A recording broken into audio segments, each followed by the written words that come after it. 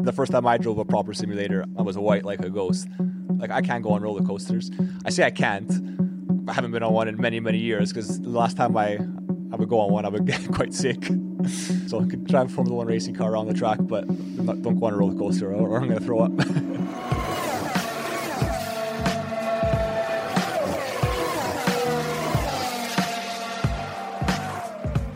Welcome everyone to Beyond the Grid with me, Tom Clarkson. My guest this week is a man who's just driven the race of his life. He ran in a very assured third place for the early part of the Hungarian Grand Prix, before coming home in seventh place to take his first points in Formula 1. The man I'm talking about is, of course, Williams driver Nicholas Latifi. Best ever Grand Prix finish for Nicholas Latifi. Points for the Williams team as well. What a week to have Nicky on the show, although I did the interview before Sunday's race, so we didn't get to talk about his giant-killing performance. So let me remind you, Nicky dodged the Turn 1 carnage at the Hungaroring to emerge in third place, where he stayed until his pit stop on lap 23, all the while looking assured and confident despite having faster cars all around him. It was a breakthrough moment for the 26-year-old Canadian, and it couldn't have come at a better time as Williams set about deciding on their 2022 driver lineup. But even without that performance in Hungary, Nicky's story is an intriguing one. He didn't grow up in a racing family, and how he got started in motorsport is a great listen. And of course, once he'd got started, he then made the move to Europe, with all of the anguish and sacrifice that comes with living in a different continent to your family and friends when you're just a teenager. He reveals all in this chat, while also shedding light on his approach to racing against the big guns in Formula 1 and how he tries to get the best from Williams and how he goes about trying to beat his highly rated teammate, George Russell. I've always found Nicky to be an engaging and interesting character, and he lives up to that billing here. I hope you enjoy our conversation. Nicholas, it's fab to have you on the show. And it's the summer break. Are you as pleased as I am to be on the summer break? Yeah, it's definitely nice. I mean, it's only 10 races, 11 races in, however many it is we've done before the break now. And it's gone by pretty quickly, it feels like. But yeah, it's nice to now have some time to just kind of relax, switch off a bit from racing and reflect a bit on the first few races. I mean, being serious, do you wish you could keep racing, or are you actually quite welcoming the break? No, I definitely welcome the break. I mean, I guess it kind of depends on what phase you're at in the season in terms of, if you're on a run of some hot performances, if you're on a kind of a up and down, yo-yoing and whatnot. I mean, me personally, I think it has been very up and down. So I think just having a bit of the time to just reflect on everything is nice as well. I mean, we had the one triple header, which was a little bit tiring, obviously more so for the other team members. Yeah, some tricky races, as I said, so I think just being able to switch off a bit, take some time to go on a little holiday. Well, on the subject of holidays, what is the best form of relaxation? What goes on? How do you relax? Nutella. There's definitely going to be some Nutella in there, I won't lie. I'm a big fan of Nutella in the mornings, especially with breakfast foods, whether it's pancakes, crepes, waffles, maybe even French toast. Just got to see what I'm going to be able to get wherever I am. I think they're going to have to make the seat a bit bigger when you get to Belgium. Right? Exactly, yeah. Well, I'm sure that's the first thing my engineer will call me up on. If just about weight, because it obviously is always a thing with tall drivers. I had a very funny dream I told my engineer the other day. And again, I'm a taller guy. How tall are you? I'm 186, bit just over 186. So anyways, I'm under the weight limit, but because I'm tall, I have to keep an eye on myself for the weight limit. And my engineer, naturally being an engineer, he's always wants to fight for those, last hundredths. And they could tell you, if I was 200 grams heavier than I should have been over the race distance, it will cost me X amount of time that weekend. So I had a dream the other week, and I told them when I was at the last sim day we were at, I was at the simulator session in the dream, and my engineer comes in and he starts giving me a bit of shit. Can I say shit on this podcast? Just have. He starts giving me a bit of shit because he says I'm too light. He says, you're under the weight limit. It's affecting the weight distribution of the car. I said, okay, this is a great problem to have. It's Result. Yeah. It's quite a nice dream, actually, telling me I'm too light. But it never actually happened. Yeah, no, it never happened. There's actually been a few times this year when I've been told, you could eat a bit more. But no. I'm scarred a bit from last year. If you don't want to give any numbers out, but I'm quite interested to know, what is your fighting weight? So basically, with all of my kit, because that's the weight we go off of, my kit probably, shoes, boots, helmet, Hans, everything like that, probably weighs about anywhere between 4.5 to 4.8 kilos. Obviously, the taller you are, the heavier your kit should weigh because you have bigger shoes, bigger suit, more material, maybe a bigger head. I don't know, just a bigger helmet, just depends. So my race weight, let's say, pre-qualifying, I try and target 77.5 kilos. So that's me around high 72, low 73, 0. That's not much body fat. That's not much body fat. So that's not much Nutella, let's face it. And that's obviously, being, hydrated, not a full stomach because, you don't want to race on a full stomach, but you've eaten. It's not like a morning weight, like a morning weight when you're kind of like, bit of dehydrated. I always weigh myself in the morning, don't you? Yeah, that's the most consistent time to do it. Wake up, that's not go to the I washroom, do it. Weigh yourself, and that's consistent as you'll get. Yeah. Right. Now, what about other sports during the break? I mean, you're a basketball fan. Do you still play? Unfortunately, I haven't played in a little while. Just where I live right now, at least to my knowledge, there's not really many areas to go shoot some hoops. And unfortunately, I don't really watch. I haven't really been able to watch a lot of it this year either. I mean, it's done now. It finished last week, I believe. But yeah, just being on the time difference. I mean, I like to watch them live, the games. I don't really like to catch up on the games, and then obviously to watch them the next day when you kind of know the result. What is it? It's the Toronto Raptors. Is yeah, I mean, the Toronto Raptors are my home team. We didn't do very good this year. Quite bad, actually. Unfortunately, I don't think we didn't qualify for the playoffs. So it was an early end to the season. But just in general, I mean, even not watching my team, I still enjoy watching it. But I just missed out on it. So I do like to play basketball, but tall racing driver, but short basketball player. I would have been. And yeah, even tennis, I enjoy quite a lot. I mean, I like to play. It's a fun thing to play. Have you taken up any other hobbies? Because we had Charles Leclerc on the podcast the other week, and he was telling us he's a mad keen chess player. He started playing paddle again. Have you played paddle? No, I've. As far as I can make out, it's the easy form of tennis. As far as I can make out. Well, if it's what I'm thinking of, it looks like a form of tennis that doesn't require as much finesse. Exactly. It's almost like squash. Yeah, I definitely need to play. But do you? Have you taken up anything? Do you and George play anything together?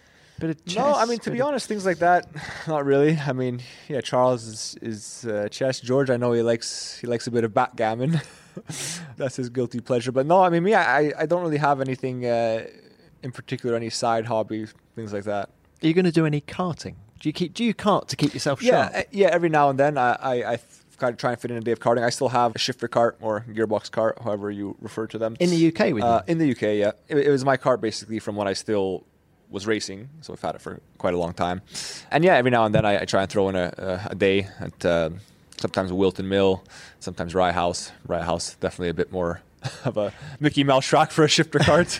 Now here's the thing, a lot of people say to me, do you kart? And I occasionally do a bit of indoor karting, and they said, do you talk to the Formula One drivers about how similar karting is to driving a Formula One car, right? Obviously massive difference, but are there any parallels? Yeah, I mean, there's definitely parallels. I mean, I think specifically with a shifter car, so a gearbox car, I think it is really one of probably the closest thing to an F1 car in terms of like power to weight ratio. More so than Formula 2? I would say so. I don't know the actual numbers by heart, but I would think so. I mean, that's before being in Formula 1, that's what I was always told. It's the closest thing power to weight ratio to a Formula 1 car. But yeah, I mean, obviously it's very physical as well.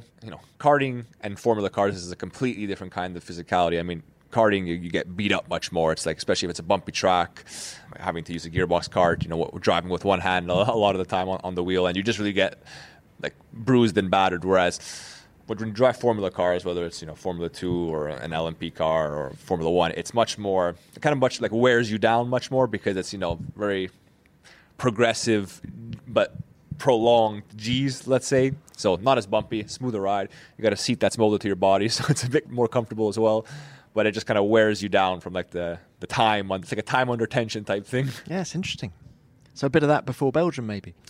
It wouldn't be a bad idea to get back driving something before Belgium. Every time after the summer break, it always feels so weird when you jump back in the car. It's almost like when you jump in after the winter break. Is that first time you sit in the car in the first lap, it just feels a bit like, ooh, it's been a while. But also, it's Spa, isn't it? Yeah. It's not a half-hearted place, is it? No, definitely. Very high speed. Yeah. Flat through Eau Rouge on first lap.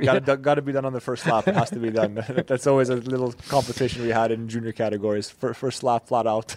Now, look, I saw a picture before the Hungarian Grand Prix of you on I think it was a tank.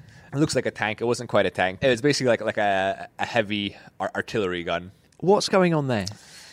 So my trainer that works with me this year, he's a former Royal Marine Commando, military background, obviously, and he sounds a no-nonsense kind of guy. Yeah, right? he was quite keen, just a day outside of our actual training, go to a military base or something just to kind of speak with some of the troops, and this is something completely separate from Williams. It wasn't a media day or anything like that. I mean, there was not really any media there. It was just to speak to some of the young recruits, a lot of them younger than me, which made me feel very old considering I'm only 26. Get their experiences working in the military. Obviously, a lot of parallels between military and Formula One. Are there? I mean, yeah. I mean, what kind of parallel? Not obviously in terms of the practical aspects, like the actual execution of what we're doing, but communication is a huge thing in military, as it is in Formula One. Absolutely critical, and not only what's being said, but how it's being said, the efficiency of it. Did you learn anything when it came to communication? I mean, there specifically, I'd heard stuff like that before because, I think within Williams, we've done some communication courses where we've had this ex-RAF pilot come to speak to all of us. And it was, again, not this branch that I was visiting now, but it's still military. And yeah, you definitely learn some things and, the importance of concise and clear information and also specific words that you use. Because, for anyone who listens to Formula One races or driver radios, you'll sometimes hear engineers or drivers say, you kind of speak a bit robotic, like, you'll say copy a lot more, or sometimes instead of saying, like, to confirm something, someone will say affirm. And the reason why I use these specific words is because they're much clearer to understand on the radio, and they leave much less to guessing. It's like, did he say yes? Did he say no? Did he get my message? Nicholas, I've got to interrupt you, because while we're talking about radio communications, I can't stop thinking about Baku. Stay out, stay out, stay out, stay out, stay out, stay out. Yep. Through the pit lane, but no pit stop. Through the pit lane, but no pit stop. You told me to stay out. Stay out means stay on the track. Sorry. So Baku, yeah. Yeah, damn it. If only you'd had this trip. Yeah. Yeah, that was obviously a frustrating one. But it was not so much losing the 13th place, it was more the penalty points that I still have, which was pretty much the harshest application of penalty points you could get. 3 straight away, bam, right on the license. You said that at the time, I remember. So, I was told to box earlier in the lap just to change the tires, and then was kind of committing to the pit entry. And then before the pit entry, I hear the words, stay out, which beyond my engineer speaking to me, there's a lot of communication that takes place behind that doesn't get broadcasted, between tire guy, strategists, team management, and stuff like that. And yeah, there was a miscommunication in terms of all the stuff in the background, that the message that got relayed to me was stay out, which as a driver, when you hear that, it means don't pit, stay out. So we've addressed it to make sure something like that doesn't happen again. But very annoying that for what was, ultimately it was a team mistake. And team mistakes happen, but I don't mean to drag this all up. It just did remind me as we're talking about radio communication. Yeah, 3 penalty points. What else from the military, from the guys? Okay. What was it? It was the Royal Artillery, wasn't it? Yeah, exactly. Yeah. So. Yeah, I got to ride around in one of their heavy artillery guns. I got to sledgehammer out a few of the tracks, because basically the tracks of it is like a tank, like a conveyor belt type thing. So I got to change a track. And then I also got to go down. Drive it? I didn't drive it personally. Someone else drove it. I did sit in the driver's seat, and I got to rev the engine, which I looked like a kid doing it. I was quite gentle on it initially, because I was like, normally my experience when you jump at something to rev the engine, it has to like warm up a little bit, right? You don't just want to go like flat out first. It's bad for the engine. Then they were like, no, flat out. And I just was flat out for like 10 seconds. Like, yeah, it's okay. Keep going. Was the camaraderie among the guys there similar to a race team? Yeah, I think so. I mean, I went to 2 different departments mainly. So the first place I was basically where the tank-looking thing was. And yeah, there was a bunch of guys who kind of doing maintenance on a lot of the machines there. And you kind of seeing all them working together to do that. And then the second part, which was a cool part, was going to see kind of like their Overwatch center. So like it's where like they had like a UAV there. I got to see and like where they trained the pilots to pilot the UAVs. So I saw the simulator there. Very different than our simulator, but still very similar goal for it. And so I got to see the whole unit there and kind of how they work, how they operate. So yeah, it's a lot of moving parts and pieces. A lot of people having their own very specific job, and that's what they have to do. But I mean, it's kind of like a Formula One as well. You have one guy who's just for one part of the car, one engineer who's just for the electronics, or one engineer who's just for this. But everything comes together, obviously, to make a nice working machine here. Nick, let's talk now about 2021, because it seems to me you've taken a huge step forward compared to last year, particularly over one lap. Is that how you see it? Yeah, I definitely feel I've made some big improvements in that area. It was, for sure my biggest focus coming into this year to kind of close that gap down to my teammate in qualifying.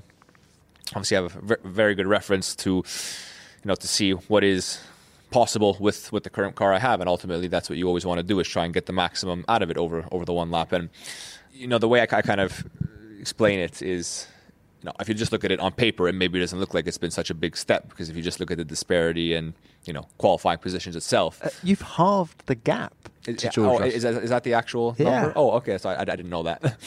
I mean, I don't obviously track the numbers throughout. I just obviously kind of see. I mean, it fluctuates from race to race, but basically, you've halved it. That's no, yeah. I mean, I definitely feel much more comfortable in the car. I mean, it's still no doubt a tricky car to drive in many situations, and ultimately, I feel I'm doing a better job of driving around some of it. I still feel I need to be doing a better job in certain situations of driving around some of the issues, both qualifying and race.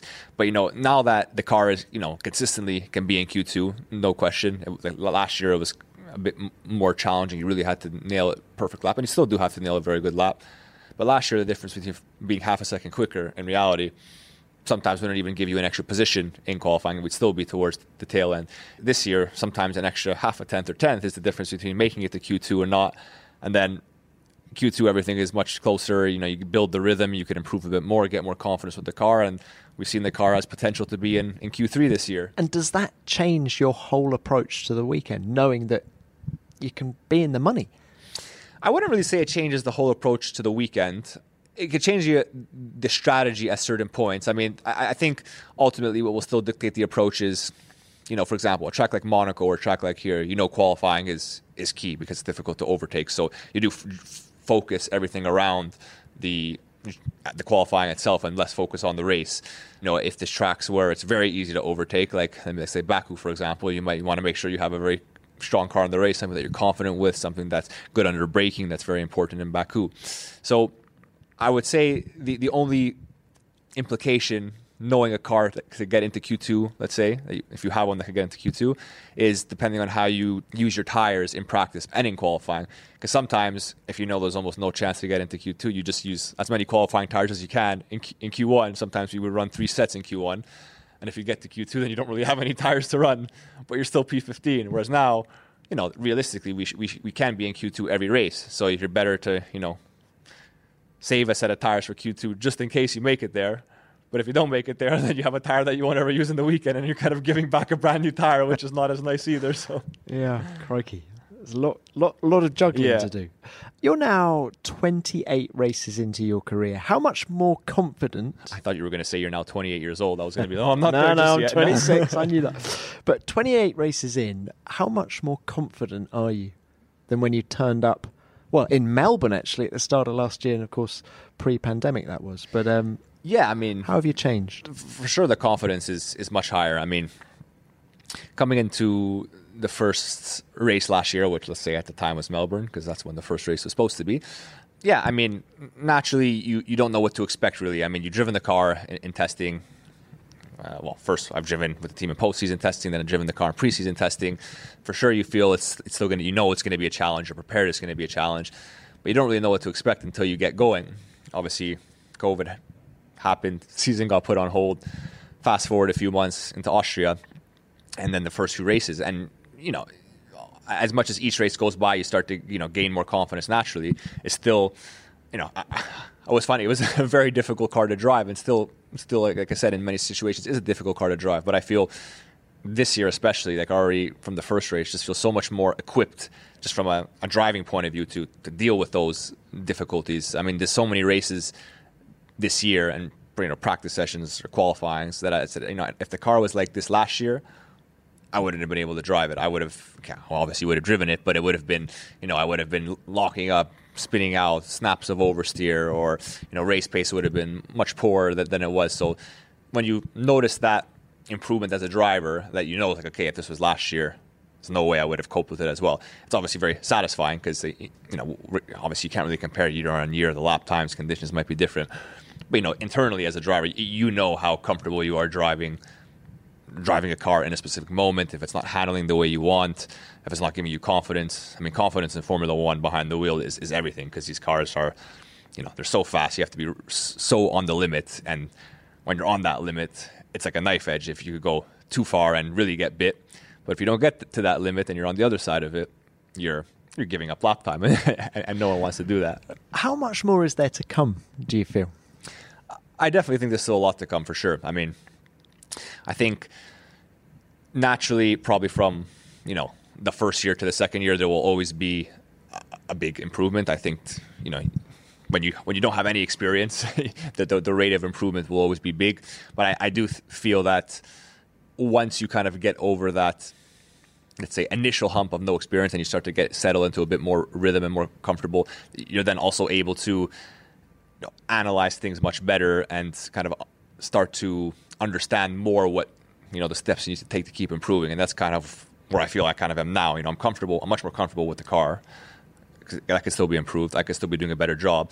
But I feel I'm at a point now where, I could just take a step back and analyze much more. Okay, now where can I keep improving? And I know where I need to keep improving. It's been highlighted to me in the past races. And then, obviously when there's still tons of room for improvement, you could take it two ways. You could say, oh, that's not good, because it means you're not optimizing what you can right now. But I see, well, it's good because I see I'm improving.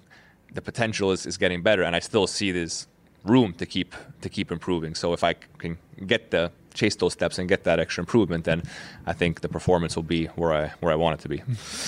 Let's talk Williams. How different is the team now to the one that you first joined back in 2019? Yeah, it's quite a lot that has changed, to say the least.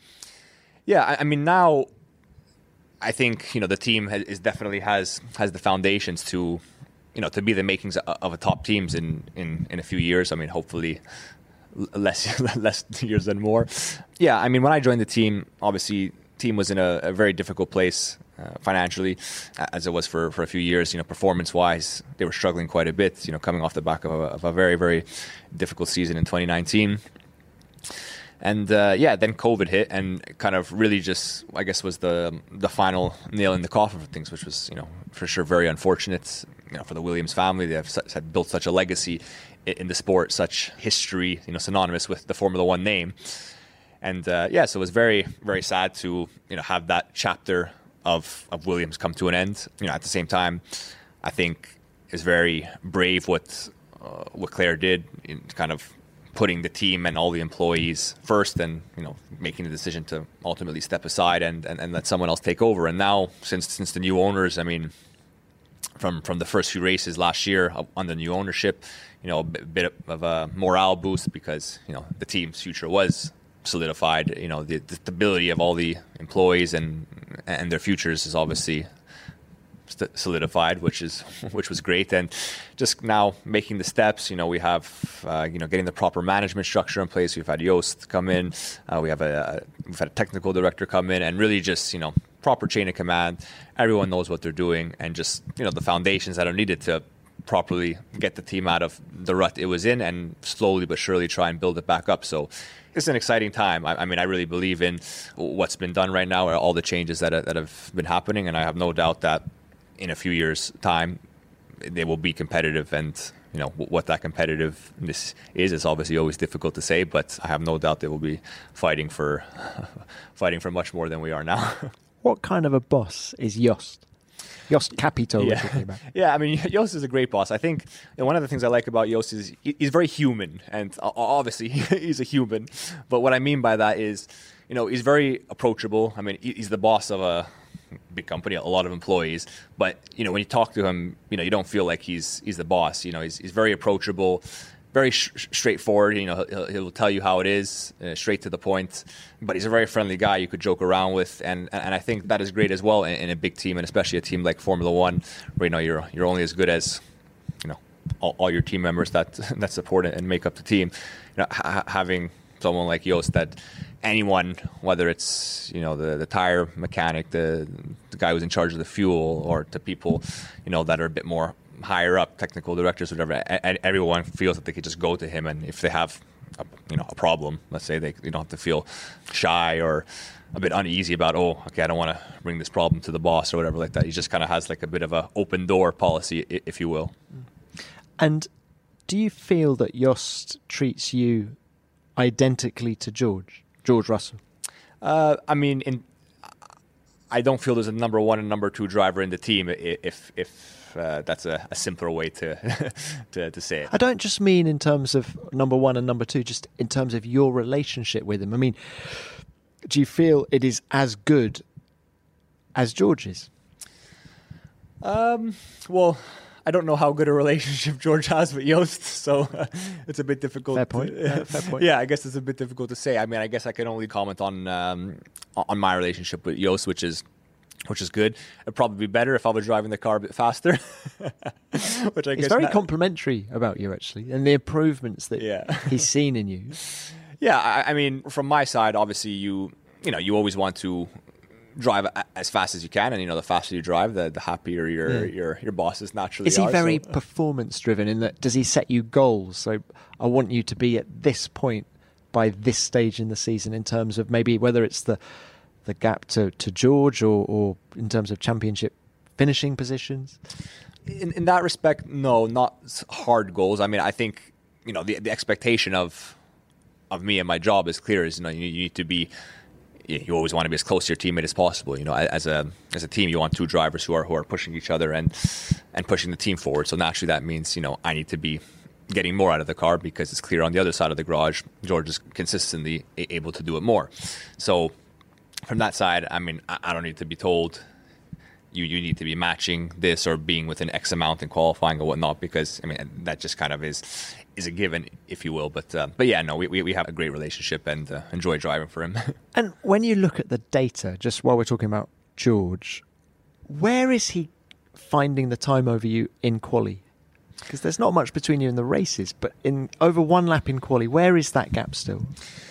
Yeah, I mean, I think one of the things George is really good at in qualifying specifically is kind of building up the pace lap by lap, finding the time without over pushing, let's say. Because I think, one of the, I'm not saying it's a mistake that I consistently make. I mean, I've been guilty of making it before, and I think a lot of people, when they first start out or when they jump to new categories, are guilty of making it. And that's when it comes time to qualifying and you put the new tires on, naturally you push harder, because the car is lighter, it's probably handling the best it's felt.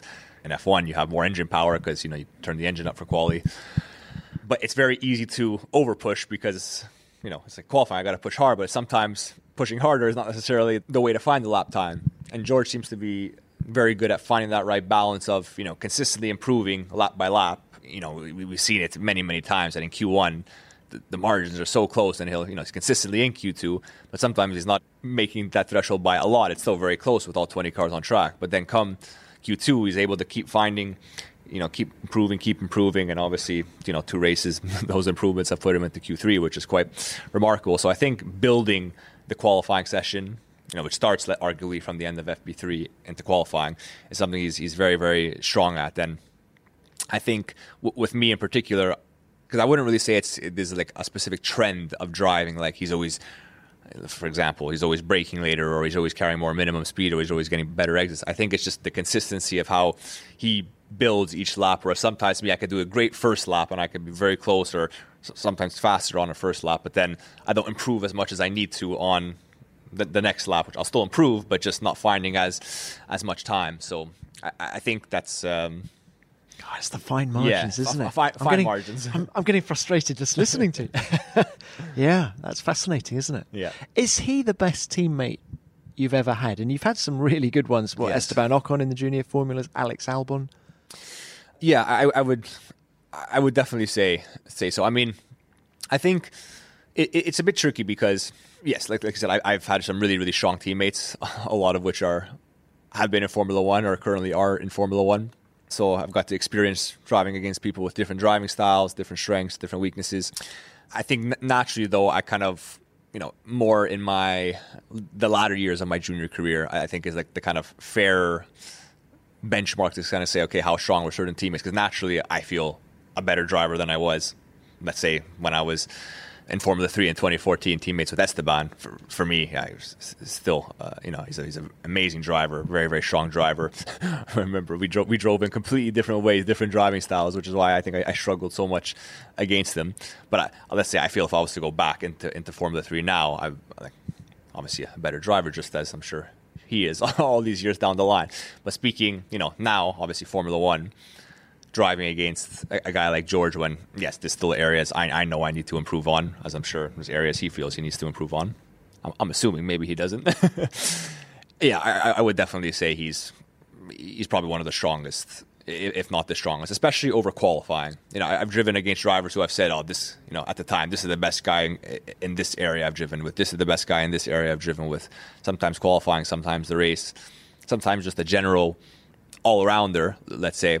But, specifically in qualifying, I think George is by far the best. But then even in the race, he's very strong as well. Normally, sometimes it's a bit of one or the other. One might be very, very strong in qualifying, and one might be stronger in the race. One might be a bit of a average in both of them, but that average is still very good.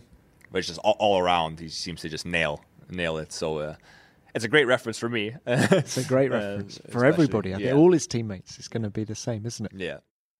While we're talking junior formulas or mentioning them, can I ask you two questions? One is, you did 4 seasons in, GP2, F2, for the same team. Now, I'm imagining I'm your manager for a second, and I'm thinking, why am I keeping you at the same team for 4 years? What was the thinking behind that? I'm genuinely fascinated to know why you didn't maybe try and switch to Prema in F2 or... Yeah, so it's a good question because it definitely was... I mean, Dams is a great team. That's not a slight on Dams, but I'm just interested that you spent the whole time there. And I mean, to be honest, after the first year, it was a question mark, and they kind of knew it was a question mark as well. I think, at the time that I went into Formula 2, Dams was one of the top teams. I think they were in the top 3 or top 5 teams. And then the first year I was with them, and that was the year I was teammates with Alex Lynn in 2016. And then it was a very, very difficult year. For whatever reason, it just seems like the team had taken a step backwards. And I was for sure not the benchmark driver in his first year, but I know Alex was one of the championship favorites going into the year. And we just had a very, very tricky year. For the next year, there was consideration to maybe change the teams because there was just some things that didn't seem to be working. But in the end, I said, okay, well, yes, it's a bad year. They're still one of the strongest teams on the grid. One bad year is not, if they're open to change, if I could help them change certain things, I need to improve, then, changing to a different team is kind of just going to be like a bit of a sidestep in a way, unless you go to the championship winning team, which is not always possible. So we stuck it out, and we made a lot of changes, not with team members or anything. It was the same team, but just a kind of different philosophy, different approach to working. And in 2017, we had an extremely strong year with Roland as my teammate. I equaled the amount of podiums of Leclerc that year, who won, but he just won a few more races. But it was a very, very strong year. And then it just made sense to stay with them, obviously. To continue building. To continue. And I think the continuity was great, especially in a series like Formula 2 where you don't get a lot of track time. Obviously, the continuity itself kind of got broken when they changed the car for 2018, which then changed a lot of things for many different reasons, and I really. And that's probably a reason not to change teams, actually. Exactly. I mean, yes and no. I mean, when you change the car, obviously you if you stay with the same team, you kind of keep one quantity the same. But to a certain point as well, I think that's also one of the issues why I struggled so much in 2018 adapting to that new car, was because I was so happy with where we ended off in 2017. You know, the way the car was, how we set up the car, how I drove the car. And then everything just got flipped on its head for 2018 with the new car. I couldn't drive it the way it needed to be driven, at least in the beginning. I was really struggling. Everything setup-wise kind of went out the window of what we learned last year. So in reality, at one point I was kind of like, well, it probably would have been better if I was a rookie just showing up in 2018, because all my experience from the past 2 years is kind of proven me useless, unfortunately. Now, look, I've got another question about your junior career, and I want to go even further back to 2013, because you did the Toyota Racing Series in New Zealand. I've always wanted to know what that's like, just as a championship and as a young guy going to New Zealand. What do you get up to between the races, and how much fun do you have, really? Yeah, I mean, it was a very cool experience. I mean, I'd only been racing in Europe 1 year at that time. In 2012 was my first year racing cars overseas. I knew I was going to be doing the FIA Formula 3 European Championship in the 2013 season. And it was kind of seen as, at the time, and I think still is, kind of one of the best preparations for junior drivers in the winter to drive something, to race something, and not just, driving go-karts or, doing the odd club race. Here, it's a proper championship, and the cars are obviously not as fast as the cars we were racing, but the competition was still very strong because, I don't know, maybe 7 or 8 drivers that ended up racing in the Formula 3 series that same year that I was racing against were doing it, and a lot of the top drivers as well. So, yeah, it was very cool. It was a month away in New Zealand. I mean, I was still obviously very, very young. One of the first proper years where I was consistently away from home, because my first year in 2012, I was still going back and forth between every race. Basically, it was only 8 weekends, but it was, Europe, Canada, every race, unless it was a back-to-back. Whereas this kind of was like, okay, going away to New Zealand for a month and then kind of straight over to Europe, and was over there full time. So it was a bit of a start of a leaving home send-off, if you will. And I mean, it was cool. It's a beautiful country. Depending on where you were in between the races, lots to get up to. Luging down some ski hills, some cool lakes, mountain biking. I mean, just hanging out with some of the other drivers. It was, everyone was kind of out there for the whole month, so just a bit of a camaraderie. Yeah. Camaraderie. Yeah. That's the one. I'm thinking Tasman series from back in the day when a lot of the European drivers went over, and all I see as many pictures of them on the beach and having a great time as I do of them actually driving racing cars. Cool. What a great experience. Yeah. How tough was it then? Let's talk about leaving home and making that move to Europe. What were you, age 17, something like that? Around 17. How tough was it to go and live in Europe, thousands of miles away from your family? Yeah, I mean, it was definitely tough. Something that, even at points now, I mean, I still find difficult. I mean, I did most of my racing over in North America. I was starting karting at 13 years old for me, which was quite a late start. I did maybe, to be honest, I don't know the exact number, but I could count on both hands probably how many races I did outside of North America in my karting career. So not very many at all. Obviously, the goal was to try and make it to Formula 1. And to do that, I knew I had to go over to Europe to race. Maybe I could. Can I stop you right there? The goal was Formula 1, yet North America, there's a great following for IndyCar and other forms of open wheel racing. Where did the passion for Formula 1 come from? Because there's even an IndyCar race, or there was in Toronto, yes, your home city. So why Formula 1? I guess at the time, prior to getting into karting itself, we always used to go to the Formula 1 race in Montreal. And, I mean, to be honest, even when I started karting, I didn't really have an intention or an ambition to make it a career and get to Formula 1. It was only, after a few years, and I'm like, yeah, this is great. This would be cool to try and pursue as a career. And I don't know, Formula 1 just, it seemed at the time, and it obviously is, the most prestigious racing series in the world. I mean, that's kind of what I watched on TV. That's what seemed, cool.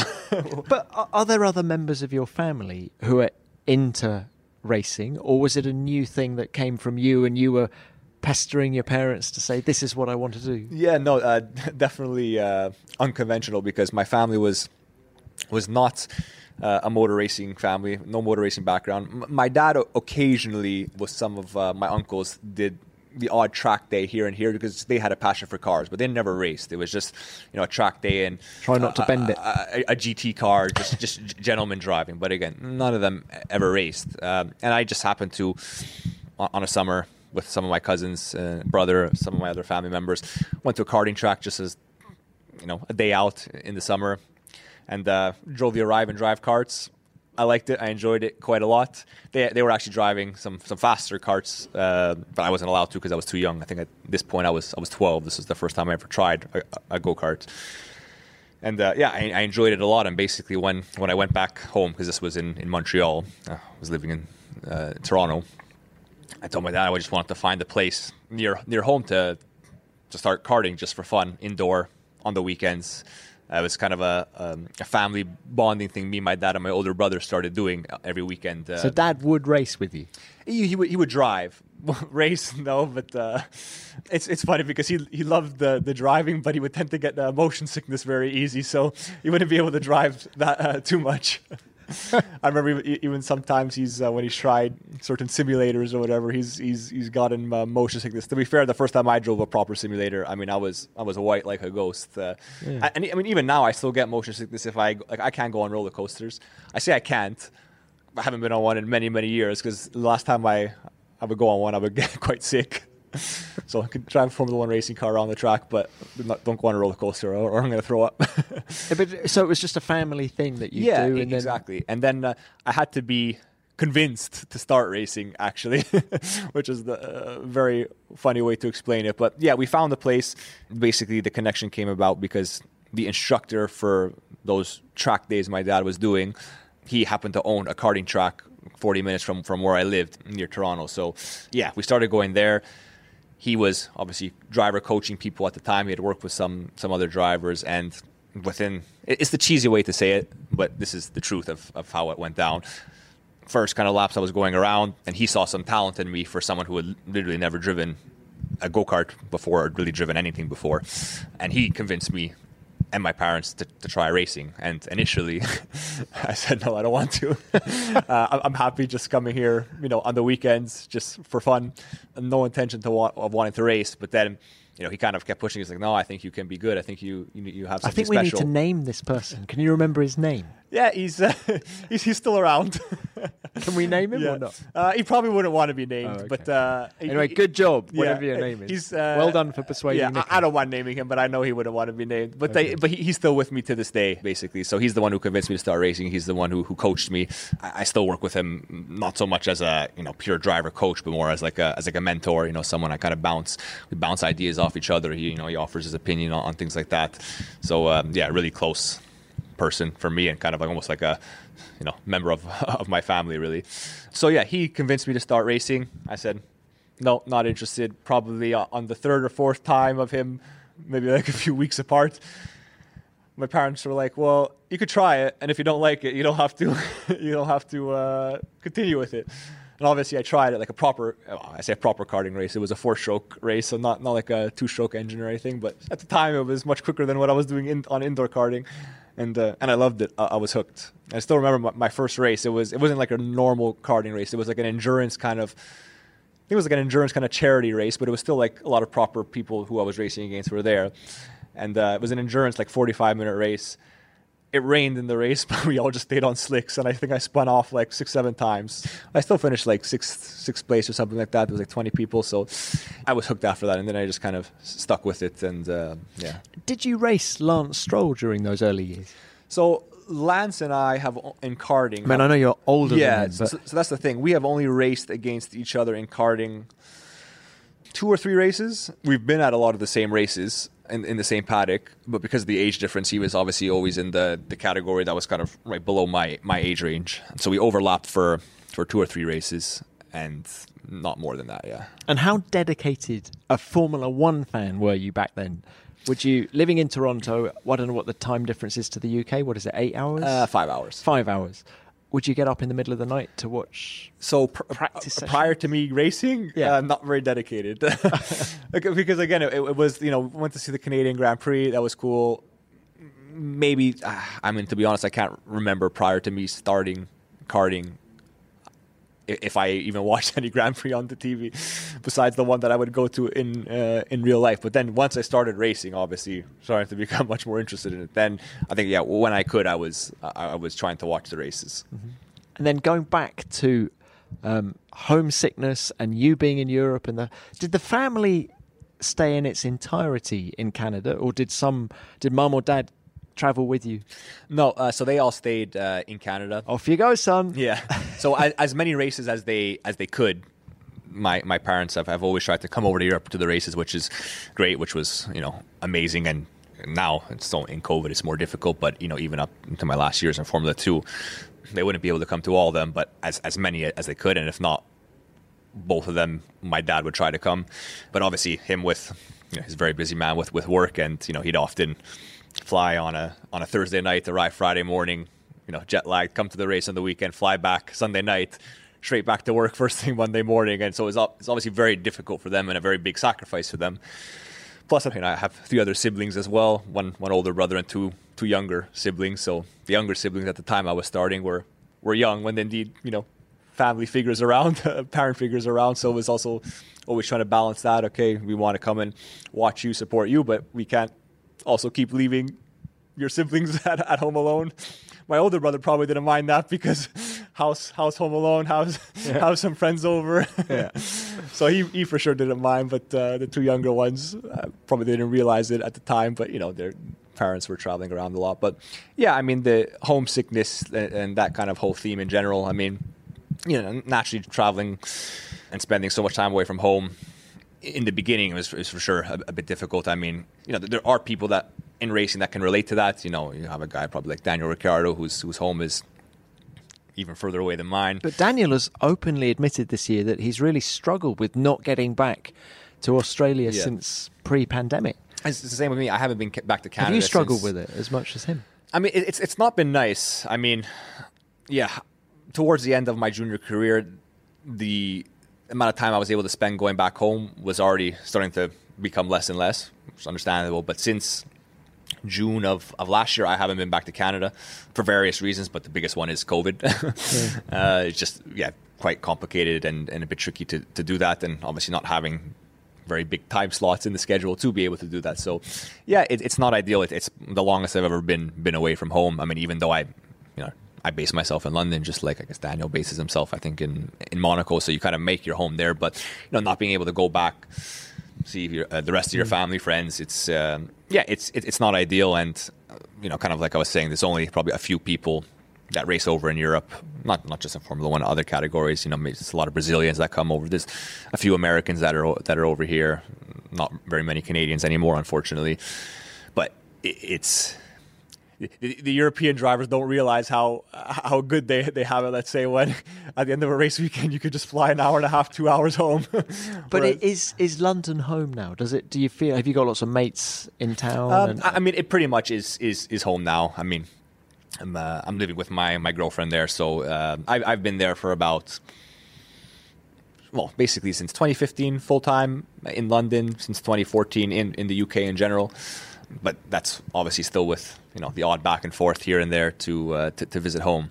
Obviously, when your home is an hour flight away, an hour and a half flight away, you could go see mom and dad or go see your friends or just sleep in what is your own bed. Yeah, you obviously can't compare that to having to fly halfway across the world or in the ocean and just not having that luxury to be able to do that. So, but it's part of the sacrifice that we all. I knew I had to make and was happy to make it, even though it's still tricky to deal with at times. Even now, being a 26-year-old, it's still been nice to have gone back to Canada more so than I have in the past. Are you a decent cook? I'm trying to think. I'm trying to think of you, age 17. I'm a decent cook on a different continent. Off you go, son. Is this where the love of Nutella came from? Was it just Nutella toasties, morning, noon, and night? Go into the jar. No, I'm a decent cook at breakfast things. So breakfast foods, which just happen to be my favorite foods as well. So Go on, what's a eggs. typical breakfast then? Okay. Well, a typical breakfast I would say for me is one of two things. It's either just kind of scrambled eggs, toast with avocado, maybe some peanut butter as well, or just a bowl of yogurt, berries, muesli, which doesn't really require much cooking, more just taking things out of the fridge. But I'm very handy at making crepes with Nutella and maple syrup. I made some French toast the other weekend, which this craving just came out of nowhere because I hadn't made French toast since I was a kid. But I still got it. It was very good. My girlfriend approved. But lunch and dinner stuff, once I moved to London, thankfully, there's things like Uber Eats and Deliveroo. You did mention your dad, as you said, very busy man, very successful man. Has there ever been any pressure from him to go and get involved in the business? Where is he with that? No, I would definitely say there was never any pressure from that. Before racing, that was my intention, and that's what I thought I was going to be doing. Again, even in my first or second year in karting, when I still wasn't sure if racing was what I was going to pursue as a career path. I mean, I was still in school at the time, and I was in high school, not university. I was taking courses kind of oriented to go study business at university. That was my goal. I was very interested in that, and I did enjoy that, and I probably would have joined the family business, but yeah, when I started racing, he was extremely supportive. There was no pressure, like, no, I don't want you to do this. You need to come work with me. And it's been the same with all of my siblings. My older brother, he'd worked with my dad initially, out of school. He kind of went away and did some other things, pursue some of his own passions, no pressure to stay or do anything like that. Younger siblings are still yet to go to university, so it's still a bit TBC to what they're going to do. But they are going to go to university. They are the man I'm looking at.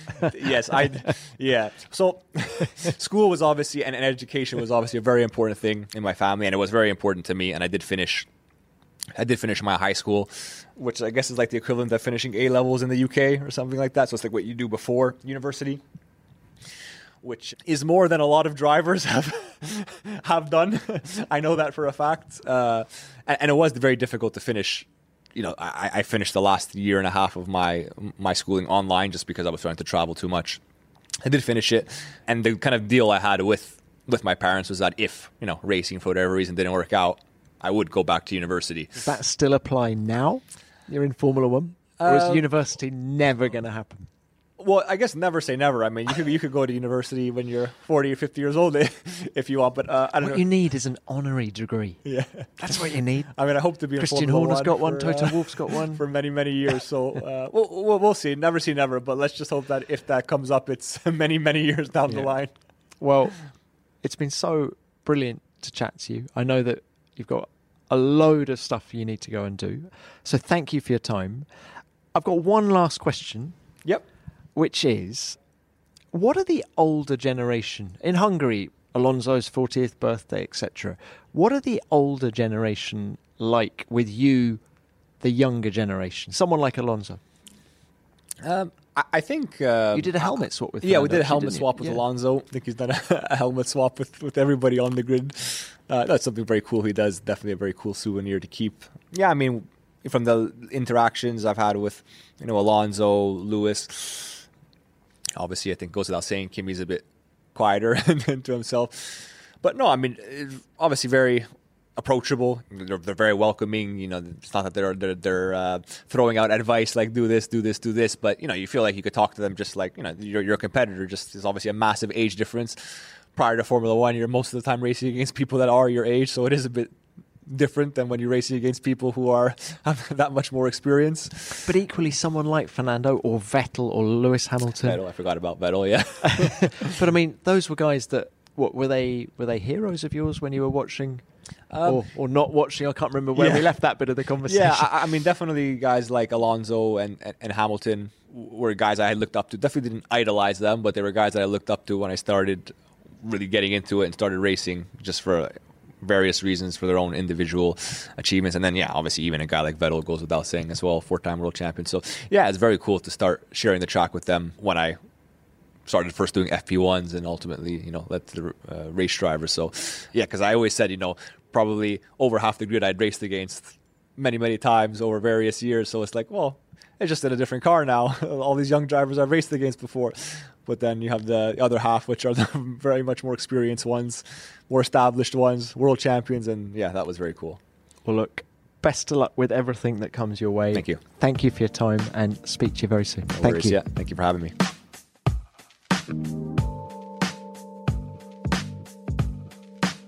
What a wonderful chat. I told you Nicky's an engaging guy, and he really delivered. I came away from an hour sat with him really appreciating two things. First, his passion for the sport, and second, his racing brain. How he navigated his way through the junior formulas when he had no family members to guide him was really interesting. And the reasons for his loyalty to dams in Formula 2 were a prime example of that. And how he works with the people around him now in order to maximise his chances in Formula 1 is the mark of a guy with maturity well beyond his 26 years. Nicky, many thanks for your time. It was great to catch up, and I wish you every success in the second half of the season. Until then, enjoy the break. And before we move on, don't forget to send in any stories or thoughts that you have on Nicky. Were you at the Hungaroring last weekend to witness him getting his first points? Well, let me know, and remember, I'll read out the best ones next week. Send them to me at Tom Clarkson F1 or use the hashtag F1 Beyond the Grid. Which brings me on to what you sent in about Daniele Audetto after last week's show. A lot of you got in touch to say how much you enjoyed that episode, and Daniele certainly had some good stories to tell, didn't he? Anil Bedi got in touch with this. Daniele Audetto was incredible. Every word he said was so fascinating that I now have to listen to the whole episode again. Well, Anil, I'm glad you enjoyed it, and I do agree with you. He shone new light on mid-70s Formula 1. And Otto Breisfert got in touch with this. I've listened to all of the Beyond the Grid episodes, and this one was the best. The storytelling and the opportunity to learn about what happened behind the scenes at Ferrari at the Nürburgring in '76 and during Nicky's recovery was incredible. Thank you for making Formula 1 even more fun. Well, Otto, you are a very loyal listener, and that's great to hear. And thanks for your thoughts on the episode with Daniele as well. I wholeheartedly agree with you. Daniele is a great guy who shed lots of light on that weekend at the Nürburgring 45 years ago. And let's do two more. How about this one from Ashley Woodhouse? I could have listened to Daniele for hours, says Ashley. His stories about Mr. Ferrari were hilarious. Well, thanks, Ashley, for getting in touch. I too loved his tales about Enzo, and if I had a time machine and could speak to anyone from Formula 1 history on Beyond the Grid, Mr. Ferrari would be my choice. What a legend. And finally, this from Alexis Ferraris. What a podcast with Daniele Audetto. Scoop after scoop, he fired up my imagination with his fantastic storytelling. Thank you, Tom. No, thank you, Alexis, for getting in touch. It was great to hear that you enjoyed the episode so much. Now, lots of you got in touch, but we'll have to leave it there. So thank you to everybody who sent messages in. And that's it, guys, for another week. I hope you enjoyed hearing from Nicholas, and remember to send in your thoughts and stories on him.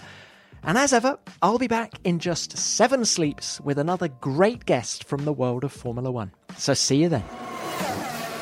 Beyond the Grid is produced by F1 in association with Audio Boom. Until next time, keep it flat out.